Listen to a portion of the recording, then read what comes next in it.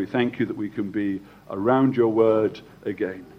We thank you that we have your word in our language. We thank you that we can read it. We pray now as we come to it that you would speak to us through your Holy Spirit. Heavenly Father, use me as your mouthpiece. Help me to open up your word, explain your word, and may that be simple, and may that be righteous, and may that be on point, and may whatever I say be what you would have us to hear. Keep me from saying anything amiss. Keep me from saying anything that's not of you, of your word. And, oh Lord God, may this come in a simple way that we can all understand. There are deep truths here that we need to know about, and we pray that your Holy Spirit would make them come alive to us. Give us teachable spirits. Give us hearts that are ready to receive your word. Oh Lord God, we plead with thee that your Holy Spirit would help me as I preach and help us as we listen. And may we not just be hearers of the word, but may we be doers, and may we be blessed by this. And may this help us in our walk with you. And may it be used in the building up of your church. And may it bring glory and honor to your great and holy name. In Jesus' name we've prayed. Amen. So again, just very, very quickly, I want to go through the foundations that we've laid from the first few verses, because we're seeing these spiritual gifts in these foundational points that come out of the first few verses of this chapter 12. And that is what I've already said, that spiritual gifts matter in the life of the church. Paul didn't want the Corinthians, God didn't want the Corinthians to be uninformed. He doesn't want us to be uninformed. And part of the reason for that is some of these spiritual gifts can be faked and abused. And that's a problem. They are a blessing. They should be a great blessing. That the spiritual gifts should declare Christ as Lord. Spiritual gifts are connected totally to our salvation. Salvation is a gift. Salvation is coming to know Jesus as Lord. Our default when we come into this world is to have ourselves as Lord, to be our own masters of our own destiny. And we don't want God, and we don't want Jesus, and we want to do things our own way. We are selfish. You see that in a young baby. You see that in a young child. You see that in adults. You see that around us. You see it in your own heart. And this gift of salvation, we come to realize that we are not the most important. God is the most important. God is the King of kings and the Lord of lords and the creator of the heavens and the earth, and God is perfect, and he made this perfect world, and we have messed up with sin, and sin separates us. And so salvation is when we receive the Holy Spirit. The Holy Spirit comes into our lives and turns us from being spiritually dead to being spiritually alive. And then this salvation that's been given to us is through God the Father, God the Son, and God the Holy Spirit. And our spiritual gifts are just the same. They're not just from the Holy Spirit. They are from God the Father, God the Son, and God the Holy Spirit. And we see that in verses 4 and 6. We also noted very much from verse 7 that spiritual gifts are not just for your own benefit. That's not the primary purpose. The primary purpose of these spiritual gifts is for the benefit of the church. It's for the building up of the church, and the benefit of one another, as we see in verse 7. We're looking at these spiritual gifts listed in 8 and 10, and there are other lists within God's Word. This is not a complete, exhaustive list, but it's the list that we are working with. And in verse 11, we clearly see that the gifts are not chosen, the gifts are not learnt, the gifts are given by the Holy Spirit. Now they are the principles that we are working with. These are the principles that God's Word has shown us. That's the foundation that we are building on. And what we're doing now is we're looking at those 9 gifts that we see, particularly in those verses 8 to 10. We've looked at utterance of wisdom, or words of wisdom. We've looked at utterances of knowledge, words of knowledge. We've thought about faith, gifts of healing, working of miracles. And then last week we were spending time on the 6th one, which was prophecy. And last week we were seeing, particularly with regard to prophecy, there is a link between prophecy and prophets. prophets are the ones who bring about prophecy. They are the ones who speak prophetically. And in the New Testament and in the time of Corinthians, the whole idea of prophecy and prophets would have been what they've learned from the Old Testament. And the Old Testament prophets speak on behalf of God, and so we realize that the New Testament Corinthians pattern is a prophet needs to speak on behalf of God. Thus says the Lord, or thus says the Spirit. They're not saying their own ideas. They're not dreaming up their own things. God has spoken to them, and they are then declaring what God has said. Prophets will declare Christ as Lord. They won't declare themselves. It won't be about themselves. It will be about Christ as Lord. And that links in with the principles that we've seen from the beginning. It's very interesting in our time of discussion afterwards that on Zoom that a lot of people found this third point, C, particularly helpful. And that's prophets will have moral integrity. They will live righteous and godly lives. And tragically, we see people nowadays who have declared themselves to be prophets or apostles, and they are not living with moral integrity. And there is gross, open sin. And we can only conclude that people that are living like that are not, they cannot be true prophets of the Lord. Now, we say that, we must be careful about being judgmental, but we also need to say that if someone is in a position of authority and they have failed morally, and then they confess and they openly repent and they humbly just get on as a Christian, and then we can say that they may well have been a true prophet that has fallen and God has restored. But the restoration does not automatically mean that that person can then just carry on as they were. And we see that the absolute trauma of what open moral sin causes in the life of the believer, in David in the Old Testament. And then we also saw from God's word that prophets will get their predictions right. And if a prophet is saying, thus says the Lord, and what they're saying doesn't come about, then God's word tells us they were not speaking God's word. Now, despite whether prophecy is a spiritual gift that continues or not, anyone that claims to be a prophet and doesn't meet those standards, doesn't meet that criteria that they are speaking on behalf of God, that they are declaring Christ as Lord, that have moral integrity, that are getting their predictions right, if that's not the case, then we can assume and fear that they are not true prophets. And we mustn't listen to them. And we shouldn't fear them. And it seems that this is a big challenge to the church at Corinth and the church in the New Testament. Because there's a challenge that needs to work out the spirits. To work out what's genuine. What was fake. And the Corinthians were told of a spiritual gift that would help the church in this matter. And that brings us on to our seventh spiritual gift, the ability to distinguish between spirits. Verse 10, it's in there, and it's to another, so it's not for everyone, it's to another. There is the ability to distinguish between spirits. This is a gift that differentiates. The person who has this gift is able to differentiate between the Word of God that's proclaimed by a true prophet and that's proclaimed from someone who is a deceiver. And this seems like very heavy stuff, yeah? And you may think, well, you're being judgmental. I'm not being judgmental. I'm just declaring and bringing out what God's word is saying. You see, the deceiver could be someone who is badly taught and they don't know any better.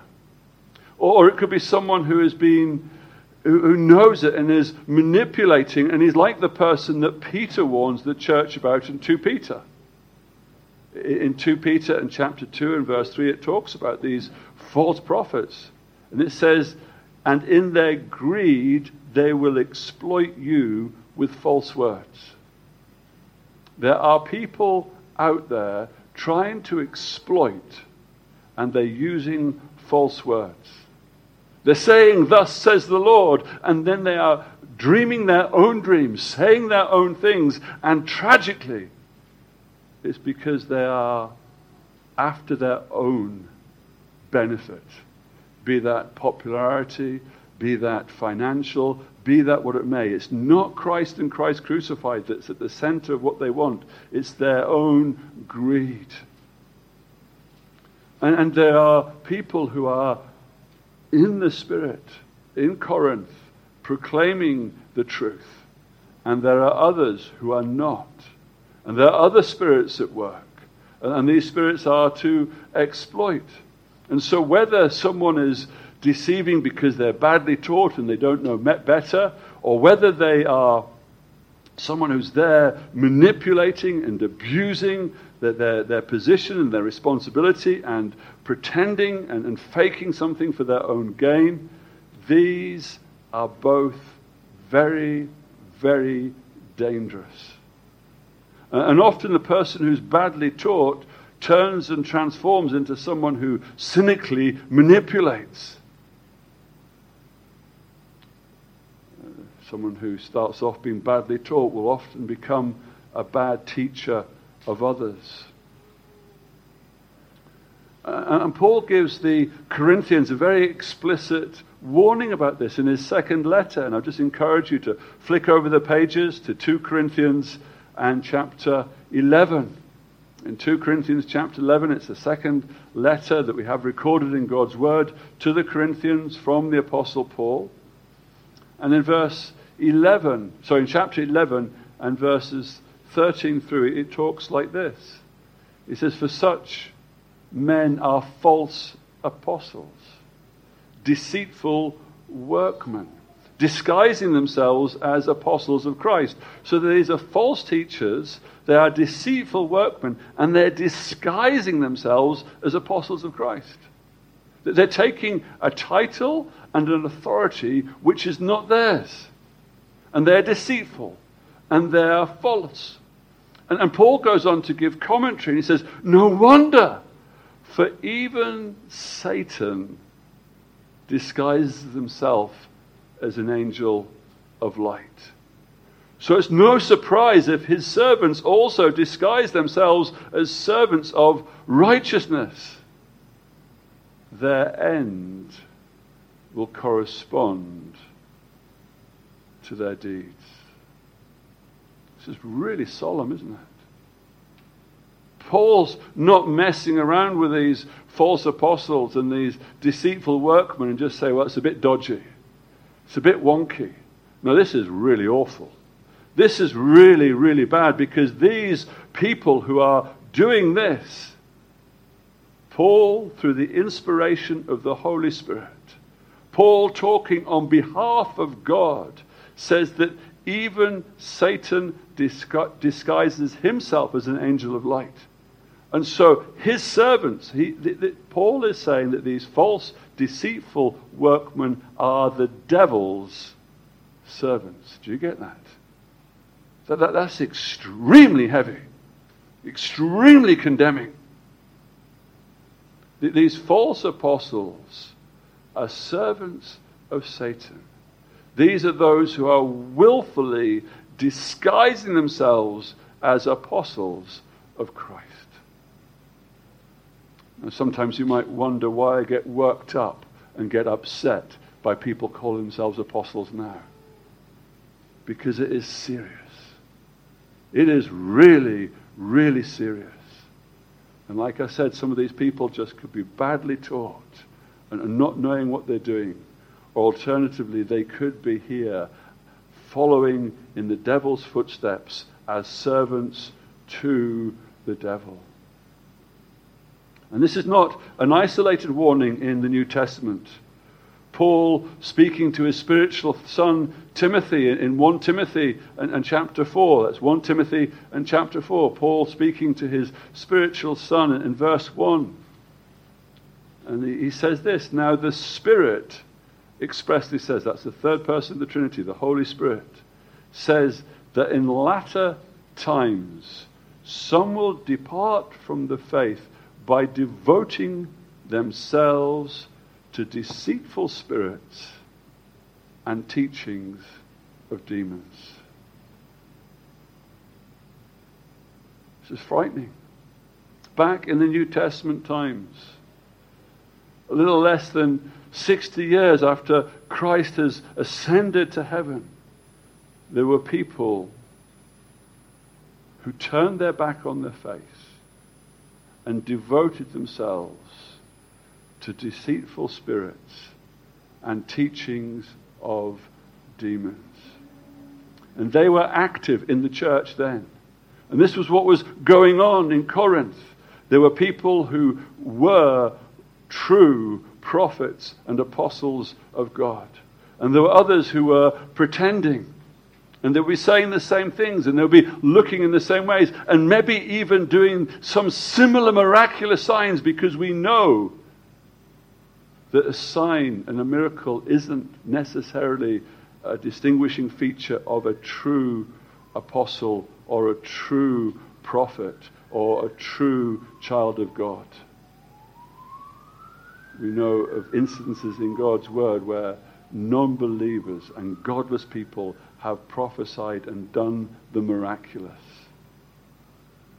And so this gift that's been given to the church here in Corinth is the gift to be able to distinguish between the spirits so that the church of Corinth can be protected, so the New Testament church can be protected from these people that are coming up. The gift meant that for the Corinth, there were those that could see beyond the visual, those that could hear beyond the soundbite. There were those that knew what spirit was at work, and they could warn the church.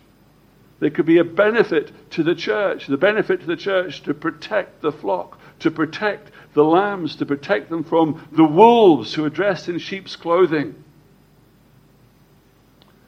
And it may be that we see this gift in action in 1 Corinthians 14 and verse 29. Because in 1 Corinthians 14 and 29, we're going to come on to this chapter later, and it's talking particularly about tongues and particularly about prophecy. In verse 29 of chapter 14 of 1 Corinthians, it says this, let 2 or 3 prophets speak, and let the others weigh what is said. There was checks and balances. And maybe what was happening with these checks and balances, there were those that had that gift to be able to discern the spirits, and they would be listening carefully, and the Holy Spirit would be guiding them so that they could say, yes, this is the Lord speaking to us, or no, we're not to listen to this. They could not just take what prophets said at face value. They had to weigh it up. And there was this spiritual gift that God gave the church at Corinth at that time. This supernatural gift was so that the church wouldn't be tricked. They hadn't got the whole of God's word then.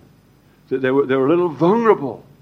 And so the Holy Spirit blesses them with this. John tells the readers of his letters, beloved, do not believe every spirit, but test the spirits to see whether they are from God. For many false prophets have gone out into the world. There is a danger. And the spirits need testing. And we're not to believe every spirit, but to test them to see what's going out, because many false prophets have gone out into this world. And so there was this gift that was given to the church, an ability to distinguish between spirits. And number 8, we come to tongues. Verse 10, as it carries on, with the same pattern to another, various kinds of tongues. And I'm wondering right now, as I mention tongues, what springs into your mind? What do you think?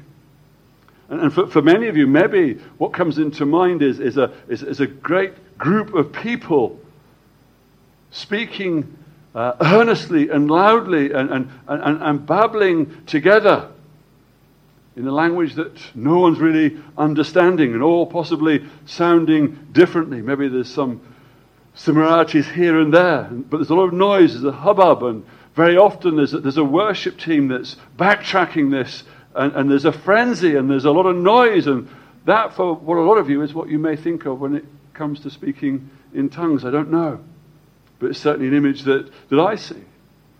It may be different for you. What we need to do is we need to go into God's Word, and we need to see what God's Word tells us about tongues.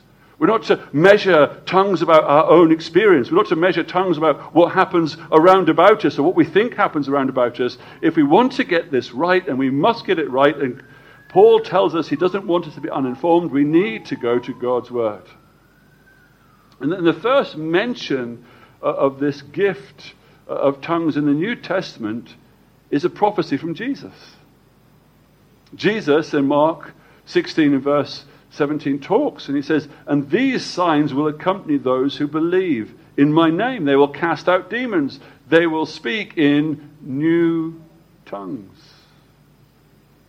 So Jesus knew this was going to happen. Now it's interesting, isn't it? Because we've already mentioned this way at the beginning. Jesus manifests all the gifts of the spiritual gifts here, apart from these last two. We don't hear Jesus speaking in tongues, and we don't hear of Jesus translating tongues. It doesn't mean that he didn't. It just means we have not got that recorded in God's Word for us. But what we do have is Jesus prophesying that they will speak in new tongues. And this prophecy is fulfilled. Now, spoiler for the children, as Zion spoilt my Sunday school lesson and told me what was going to happen, I'm going to tell you what's going to happen next week. We're going to go to Pentecost, Acts chapter 2 and verse 4, and that's the reversal of Babel. The opposite happened. Babel language came about. There's lots of different languages in the world. And this prophecy of these people receiving their new tongues starts being fulfilled here in Acts chapter 2 at Pentecost. In verse 4 it says, "And they were all filled with the Holy Spirit, and began to speak in other tongues as the Spirit gave them utterance."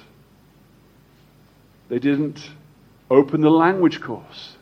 They didn't have the online tutorial. They weren't there repeating words, trying to get their mouth around it. The Holy Spirit came and they spoke. And on this occasion, it was very, very real languages. Because verse 6 says, at the sound, the multitude, everyone around came, and they were bewildered. And they were bewildered because each one was hearing them speak in his own language. And they were amazed and astonished, saying, "Are not all these who are speaking Galileans? How is it that we hear, each of us, in our own native language?" It was weird. It was strange. The people, the multitude came. There was a sound, this rushing wind. The Holy Spirit anointed them. The Holy Spirit came, and they were able to speak in other tongues. As the Spirit gave utterance, the multitude came, and they heard and they witnessed what the Holy Spirit was doing through the disciples. And it was this. The list goes on to list at least 16 different regions. And that means there's at least 16 different languages going on. But what's intriguing here, and what's important for us to note, is this message was the same in all different language groups. They were telling of the mighty works of God. There was an understanding. Yes, tongues were being spoken, but there was an understanding the people could understand, and they were telling of the mighty works of God. And the other thing to note of interest with this particular occasion is all these people were Jews.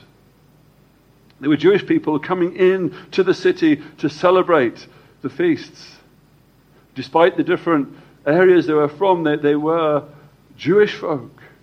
That's where their hearts were.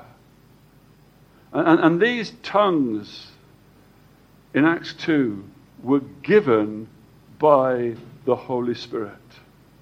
They were not initiated by the disciples. The disciples, yes, absolutely, they were in the upper room praying. They were in the upper room frightened. They were scared. They were waiting for the Holy Spirit. That's what they were doing. But they didn't initiate this. They didn't teach it. It was given to them by the Holy Spirit. And they didn't choose which languages they would have or how it would work. It happened upon them. And then we go on to Acts chapter 10. In Acts chapter 10 we have the next incidence of tongues. Peter this time was going to the Gentiles. The ministry was changing. Before it was just for God's Old Testament chosen people. But just as Abraham was told he'd be a blessing to all nations, God's plan, Jesus' redemption, was not just for the Jewish people. It was for all nations. And this change and this shift had to happen. And Cornelius was there, and he knew that he needed to get Peter. And Peter didn't want to, was there elsewhere, and he had the vision, and he knew that he needed to go, and he went. And the gift of the Holy Spirit was given to these Gentiles, to these non-Jews, and when it was given to them, they spoke in tongues. And this must have been in languages that were understood, because verse 46 says, "For they were hearing them speaking in tongues and extolling God." How did they know that they were extolling God? How did they know that they were telling of the mighty works of God? Because they could understand it. And the last mention of tongues in Acts is in chapter 19. And there was a bunch of guys, and they were following John's baptism. And Paul explained the truth to them. John's baptism wasn't the complete picture. They needed to hear about Christ and Christ crucified and Christ's resurrection. And in verse 6, before that, Paul explains the truth. And then when Paul had laid his hands on them, the Holy Spirit came on them, and they began speaking in tongues and prophesying. It tells us there was about 12 of them at that time. And so from these examples of tongues, we are realizing that tongues are an actual language. Because the only way the gift of interpretation works, that we're going to come on to, is if it is an actual language. And these three incidences of it in Acts, the only recorded instances we have, we see here that they could understand. There's a language going on. But as we build this together, there's a series of negative nots that I want to say. They're not negatives, it's just the word not is there. Tongues, like all the gifts, are not for every believer. Now, this is where something goes awry nowadays. In Corinthians, and in this passage, we read clearly in verse 12:11, all these are empowered by one and the same Spirit, who apportions to each one individually as he wills. They don't get everything. It's not everyone gets the gift of tongues. It's not everyone gets the gift of prophecy, because a little later in this same chapter 12, in verse 30, Paul says, do all possess the gift of healing? No. Do all speak in tongues? No. Do all interpret? No. But earnestly desire the higher gifts. And so we can see clearly, and this is important, like all the gifts, tongues are not for every believer. And if you are told that you should have tongues because it's a sign of salvation, that is rubbish. Tongues are not a sign of salvation. Tongues are a gift of the Spirit, and the Spirit gives them to who He sees fit, and not to everyone. And tongues are not a sign of spiritual maturity. And I'm sure that some of you will have heard this. You'll be told that you need to get to the next level. And getting to the next level means you need to speak in tongues. And how do you speak in tongues? Well, and there's lessons, and there's teaching, and there's music going on. And tongues are a gift, so they are not learned. Tongues are not a sign of spiritual maturity. How can a gift be a sign of spiritual maturity? A gift is given. It's not a virtue. It's not because this person has done something really special. No, it's a gift. It's a gift. And so it's not a sign of spiritual maturity. It's not a sign of salvation. And I want to clear up something else. Tongues are not the same as praying in the Spirit. And again, you may have heard this. You may have heard this, and people go to Ephesians 6 and talk about spiritual warfare, and within the armor of God, we are told to pray in the Spirit in all times. And you'll hear people telling us that that is praying in tongues. It is not. Praying in the Spirit is for everybody. It's for every believer. And if praying in the Spirit is for every believer, and we've already emphatically seen that tongues are a gift that are given and are not for everybody, then therefore we can conclude that praying in the Spirit is not the same as tongues. Now, some people may pray in the Spirit and that may manifest itself in tongues, yeah? That can happen. But what I am saying here emphatically is that the only way of praying in the Spirit is not in tongues. Full stop. Because if it is, the rest of the Scripture is wrong and God does not lie. This was a toughie for the Corinthians, as we're going to see as we go through. Tongues are not the most important gift. It seems as we go through, and we're going to go to more detail, it seems as though the tongues was really, really, really important to the Corinthians. And Paul, just in the list himself, in the order of the list, tongues are always last on the occasions they're mentioned. And you may say, well, that could just be a fluke. It could just be that's where it happens. Okay. Where's Judas on the list of the apostles? He's always at the end. Now, is that a fluke? Is that because J is alphabetically? No. Is that because he kept? No. It's because there's a purpose. God's word, there's a purpose. And I believe that we can say with this, as he's speaking to the Corinthians back then, who were putting so much emphasis and so much thought on the wonder of tongues, Paul said, no, they're not the most important. And in fact, in 1 Corinthians 14 in verse 2, he really bursts their bubble because he says the one who prophesies is greater than the one who speaks in tongues. Full stop. Well, actually, it's not a full stop. There's a comma. And the comma says, unless someone interprets so that the church may be built up. We come back to this founding principle. The church may be built up. So quickly just recapping these knots. Tongues are not a sign of salvation. Tongues are not a sign of spiritual maturity. Tongues and gifts are gifts, so they are not learned. You cannot learn them. Tongues are not so that we can confuse the devil when we pray. Yeah? Who's heard that? Yeah, some of you have heard it. I'm sure you've heard it. Well, if you can find it in the Bible, I will take that slide down and repent. And I mean that. If something I'm saying, you find that that's not in God's word, or I'm making it up, that's what needs to happen, yeah? I need to repent of it.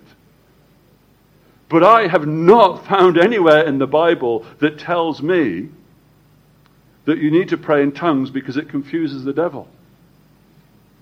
That's a bad joke. It is someone who wants to make themselves more of them than they are, and they come up with this idea. And yes, you could say there's some sort of logic in there. Does that mean the devil doesn't know Turkish?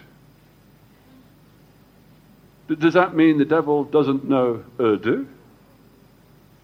I've got a good inkling that he's got a good command of languages. I don't know. And that's the thing, I don't know. And so if there's something I don't know, I can't make a doctrine of it. But what I do know is what we are saying from God's word. And we go on, and we can see here from God's word, particularly in this chapter 14, that although tongues are not the most important, they are part of the gifts. And Paul there in that 14 compares prophecy and tongues together and underlines the importance of being interpreted so that church may be built up. And so again from this chapter 14, and we're going to go there, and we're going to do chapter 14 properly, because there's lots of truth there that we need to go. But just for this overview of the gift of tongues for the Corinthians at this time, we read in verse 13 that tongues can be used in public. They're used for speaking. It says, therefore, the one who speaks in a tongue should pray that he may interpret. Now, we'll come on to interpreting in a moment. But here we see that in the context of the church setting, there are people who are speaking publicly in a tongue. And then verse 14 of chapter 14 talks about prayer. Tongues can be used in prayer. But also there's a statement there. For if I pray in a tongue, my spirit prays, but my mind is unfruitful. And if we speak in public, it needs to be interpreted. You see, tongues can be used in private. And this is something that a few people ask of me and say, well, is it okay if it's speaking tongues in private? And we see here that this is, in verses 2 through to 4, that it's something that is permitted, and it's something that's practiced by the Apostle Paul. But it's only for the building up of oneself. If we run through that, for one who speaks in a tongue speaks not to men but to God, for no one understands him, but he utters mysteries in the Spirit. On the other hand, the one who prophesies speaks to the people for their upbuilding and encouragement and consolation. The one who speaks in a tongue builds up himself, but the one who prophesies builds up the church. Now personally, I do not know how praying in tongues builds up. And that's probably because I do not have the gift of tongues. And maybe some of you here do have that, and maybe it does build you up, and God's word says that it does, and I'm not going to argue against that. And tongues can be used in private, and they were used in private here in the Corinthians time, and Paul did. But they are very, very limited. Because as Paul says, my spirit prays, but my mind is unfruitful. Well, we'll come into this in much more depth when we go through this chapter 14. But when tongues are in a church setting, they must be translated. 1 Corinthians 14:27 says this: if any speak in a tongue, let there be one or two, most three, and each in turn, and let someone interpret. The picture that we're seeing here is very different to that picture that I painted at the beginning, wasn't it? And we go on to see that this means, from this verse 27, that tongues in a church setting, tongues in this Corinthian church setting, must be controlled. Paul teaches that they have to have an order. They have to take turns. And this confirms that this gift, where it is used appropriately and righteously within the church, is not the sort where an individual loses self-control. That there's absolute self-control and control going on here, because there are a couple here, and one or two of them, not more than three, and they're to speak in turns. And so it's not a babble going on. Paul was not condoning or encouraging any kind of circus, any kind of shouting match. And tragically, so much of what we see going on nowadays within the church at large that's called tongues is not what was meant to be practiced in Corinthians. And this is the only real passage of God's word that we've got to guide us on this. You can't go somewhere else and find something else. And so, regardless of one's view with regard to the continuation of gifts, so much what is called tongues now is not as what was intended for the New Testament church. It's not following this example. It's a travesty. And some of the very things that Paul was warning against about strangers coming in and seeing all visitors coming in, as it were, people, non-believers coming in to see what's going on, and there's this whole church making a noise and no one can understand what's going on. They scratch their head and they think these guys have gone nuts. And then it gets taken to new levels of people mooing like cows or baaing like donkeys or laughing like hyenas. And where is that in God's word? It is not in God's word. And this is what we've got. And so if you are gifted with tongues, if that is your gift, then these are your parameters to work with. And if you're a church that promotes the gift of tongues, this is how it's to be done. Because all that other stuff has been brought in from somewhere else, and where else does it come from? I don't know. I don't want to say. But God's word does say. And it's not a good place. And so, friends, as we think of tongues in the context of the gifts, the spiritual gifts, we need to think of them in this right way. Not as they've become, but as they were intended for that church in Corinth, for that New Testament setting. And obviously, to Paul, through the inspiration of the Holy Spirit, God speaking to him so he could so this could be recorded for us as God's word. The last gift outlined here is essential for tongues. Interpretation of tongues. To another, interpretation of tongues in verse 10, the last part of it. And that is the ability to translate an unlearned language expressed in the assembly.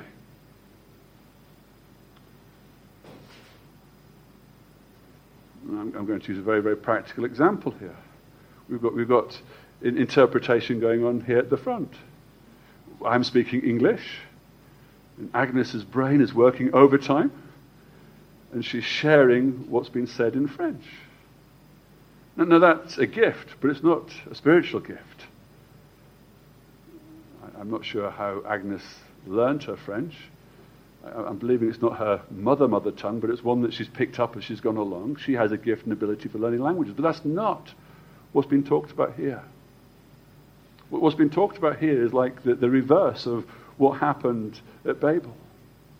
It's this ability to translate. Now, there have been occasions when people have been praying in tongues and someone has heard that in their language, just like in Acts, and I can understand that totally. But this is someone who's speaking. Now, we need to remember here that part of the reason why the Corinthians got so excited about tongues is because of what we read in chapter 13 and verse 1. If I speak in the tongues of men and of angels. And so many people have taken that, and the Corinthians must have been excited by it and thinking there is a divine language. And there's this divine language going on.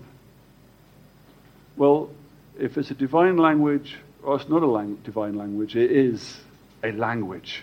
And that's important. There is a language here. And this person who has the interpretation of the tongues, they are able to interpret what that person has said. And they're able to share it with those around them. And these Corinthians that were very excited about this tongue of angels and this divine language, Paul in chapter 14 tells them to get it proper. Look, for the benefit of the church, if these are uttered in public, they need to be translated. And they need to be translated, interpreted, opened up by someone who has this gift. And in chapter 14, when we get to this properly, we will open this up even more. And so he says in chapter 14, and it's worth just noting in chapter 27, if any speak in a tongue, let him be one or two or three at most, each in turn, and let someone interpret. The person who is to interpret was the person who had this gift. And then effectively what was happening, as we saw earlier, is that tongue then turns into prophecy. That is God speaking to his people through that tongue and through the interpretation. And that is the last of the gifts in this section. And tongues and speaking and translation tongues sit there together complementing each other. And there's a lot of crossover with this list and the others. But next week I want to just quickly mention some of the others and then highlight the ones at the end of this chapter and bring that to a conclusion so we can go on and ask the big questions of, well, what does that mean to us? And we're one body with many members, that's what it means to us. And what does it mean to us? There's a way of love. And what does this mean to us? How do we apply prophecy and tongues into our situation now? That's what it means to us, and we will build on that later. But what I want us to be thinking of now is probably a lot of what we've heard is very different to maybe our experience. Maybe very different to what we've been taught before. And the challenge that we have now is to go back to God's word and say, is this what God's word is really saying? Because we have God's word in our hands. It's complete. We have everything that we need. And if there's prophecies, and if there's tongues, and if there's miracle working, and if there's words of utterance, and words of knowledge, and words of wisdom and faith, if they're outside of God's word, we have to discount them and walk away from them. Because friends, this is God's word. It's a gift to each and every one of us. And we can hold it and read it and through the power of the Holy Spirit know it and be changed by it. Let's pray.